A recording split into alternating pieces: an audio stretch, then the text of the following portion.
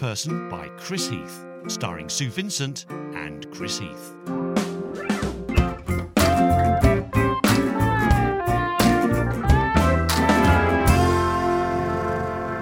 Episode 3.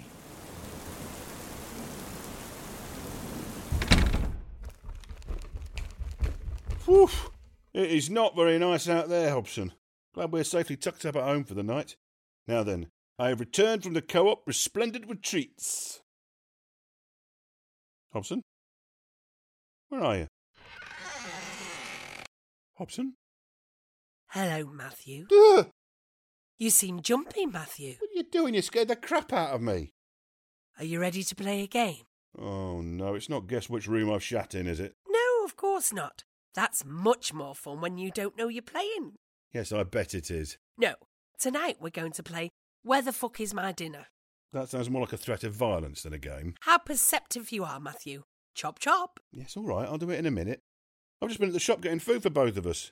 Tasty treats for Hobson. Kendall's kitty treats. Oh, yes. The lamb-flavoured twisty ones. No, they're the beef-flavoured curly ones. I don't like the beef ones. Well, they're the same, aren't they? There is a whole world of difference, Matthew. Jesus Christ, you are hopeless. All right, I just forgot, that's all. I bet you didn't forget to buy yourself a bottle of bourbon. Yeah, I did forget, actually. Then what is this? Well, it's a bottle of bourbon. But I had forgotten, and then the girl at the checkout reminded me. The one you fancy? Yeah. It was a bit embarrassing. She pointed at the whiskey shelf and said, "Haven't you forgotten your usual?" That's not good, is it? No, it wasn't ideal. Felt like a bit of a red flag. I can see how it might. I think I'm going to have to make some changes. For starters, I shall have to start buying whiskey at the petrol station. Ah, yes, the perfect solution, Matthew. Yeah, and then I could tell her I've quit the booze because I'm on a health kick. She'd like that.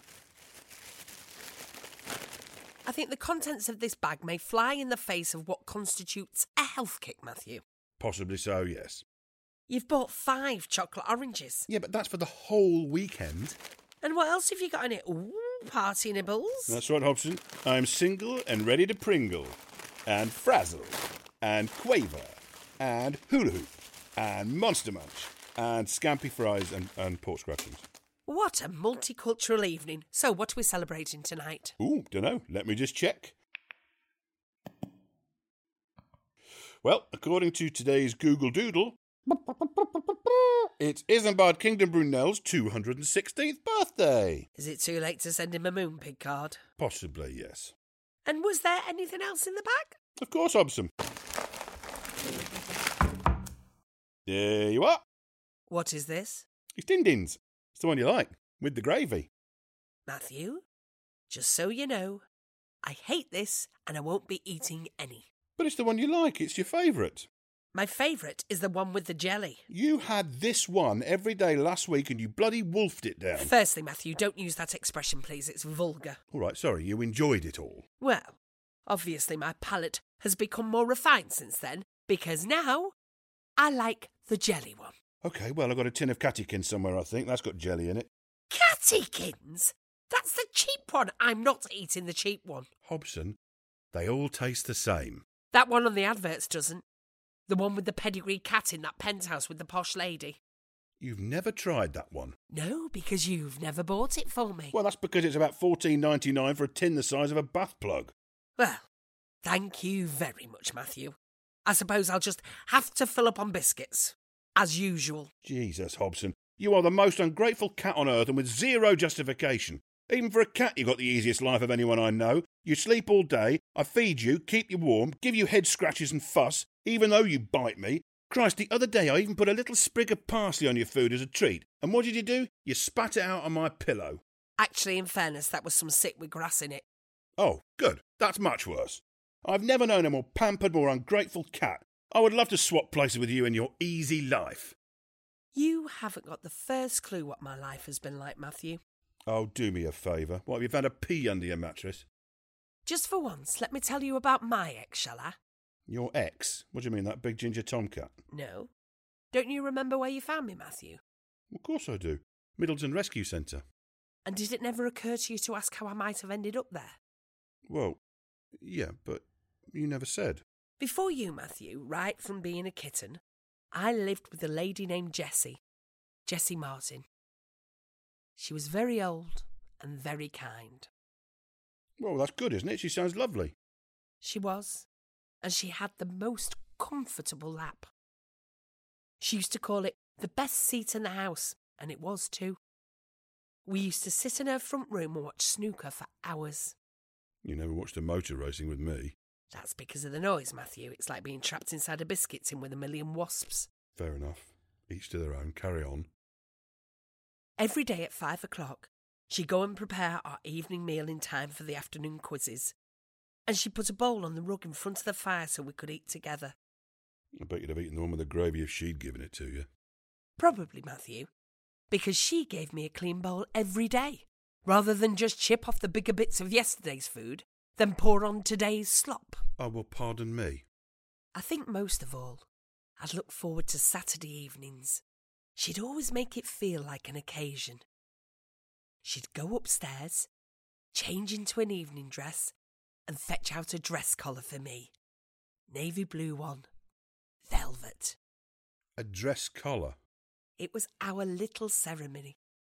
She'd get all glammed up and we'd watch all the big Saturday night shows. She'd make herself a gin and tonic and give me a little bit of Baileys on a saucer. Baileys? You old lush. Then she'd put some cheesy biscuits and mini gherkins into little bowls and arrange everything on a card table in front of her armchair. Then she'd say, "Come on, Hobson, time for our dancing show." And was it her that named you Hobson?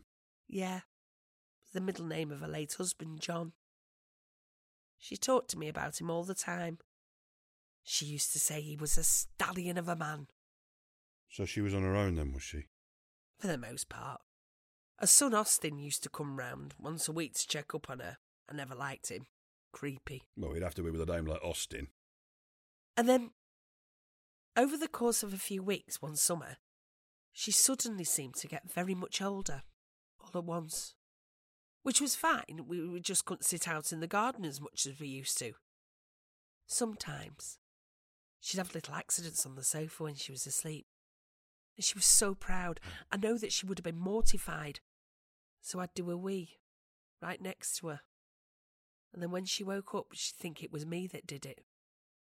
That's surprisingly kind of you, Hobson. I think she probably knew, though. She'd started to sleep a lot more. In the daytime, used to call them her power naps. And then, one afternoon in the autumn, halfway through an episode of Storage Wars, I noticed that she'd fallen asleep. And even though she'd done that 1,000 times before, I knew it was different. And then I was all alone. And I didn't know what to do. So I just stayed there for as long as I could. Until all the warmth had gone out of her. And then it was me keeping her warm. And I stayed there for hours. Because I knew when I got off her lap, she'd really be gone. I mean, I know she was gone, but really be gone. Do you know what I mean? Oh, Hobson. How long were you alone for? Felt like months. But I think it was a day and a night before Austin came round for his Sunday visit. He let himself in and found us both in the living room. He didn't say anything. He just stared for ages. But then he got his phone out and made a few calls. One to Jessie's doctor and one to his wife. Then one to a skip hire company. I was crouched under the coffee table out of his way. I could see him stretching up to measure the window frames and then jot some measurements down on a little scrap of paper. Measuring up to renovate? Jessie and I had seen enough episodes of Homes Under the Hammer to know he'd be fitting cheap uplighting and mixer taps within the week. And about an hour later, the front door crashes open and these two men walk in. Austin points under the table where I'm hiding and they grab me and put me into this cage that's lined with newspaper. Next thing I know, I'm in the back of a van and we're driving hell for leather round all these sharp corners. And I'm just there, sliding about, staring down at the newspaper at the bottom of the cage. I'll never forget. There was a photo of a family who just won the lottery. And I remember staring at all the grinning faces as the van lurched around each new corner. You must have been terrified. Yeah, I was. Then we arrived at the rescue centre. Oh, thank goodness. They were lovely people at that centre. Yeah, they were. But, Matthew, you don't know that when you first arrived. It just looked like a stark, antiseptic prison with all these buzzing strip lights that dry out your eyeballs and rows of miserable-looking cats all wailing and shitting and hissing. They do a very good job in there, Hobson. I mean, they're all volunteers. I know that too. They're lovely people. And after a while, you realise you're totally safe. But however kind they are, you've just been ripped away from the life you know without a word of warning. I can't imagine how that must have felt. I'm so sorry, Hobson. Right. Imagine you're 8 years old. You've just got back from school, you've had your tea, and you're halfway through your favourite cartoon. Danger Mouse. OK, Danger Mouse. You're safe and happy. There's some ice cream defrosted on the kitchen counter. What flavour? Don't matter. Can it be Neapolitan? Yes. OK. But then the doorbell goes. Someone kicks your door in, hurls you into a cage, drives you off in a van and throws you in a prison without a word. Your first thought is never going to be, at least the guards are friendly. So how long were you there before I came and found you? I was there for 9 months. That's a long time. Yeah, it is. That just seems like forever, seeing what a lovely cat you are. Well, I'm no spring chicken, am I, Matthew? The families that come in want younger cats with sweet dispositions who don't look grumpy. But then, after what seemed like a lifetime, you came in. And you seemed quite taken with me. I was. And then your fortunes changed forever, eh? Didn't they? Well, you're a bit of a disappointment, Matthew. I'm not going to sugarcoat this. But you've been okay, and I'd rather be here than lots of other places. I'll try my best, Hobson. And listen, if it makes a difference, don't forget that you've saved me as much as I saved you. Oh, you're not so bad, Matthew. And listen, for the record, it wasn't always sunshine and roses with Jessie. Oh, really? How come? Well, for a start, she was really racist. Oh dear, that's not good, is it? Plus, sometimes she used to dress me up in her late husband's clothes and talk dirty to me. Oh God, really? Yeah. I never got the anger wearing his glasses, but I do miss the taste of his pipe. It tasted like Christmas. Hobson, Yes? do you want some fuss? No. But I tell you what I'd love. What's that? My bloody dinner. No problem, Hobson. And you haven't got a little drop of Baileys, have you?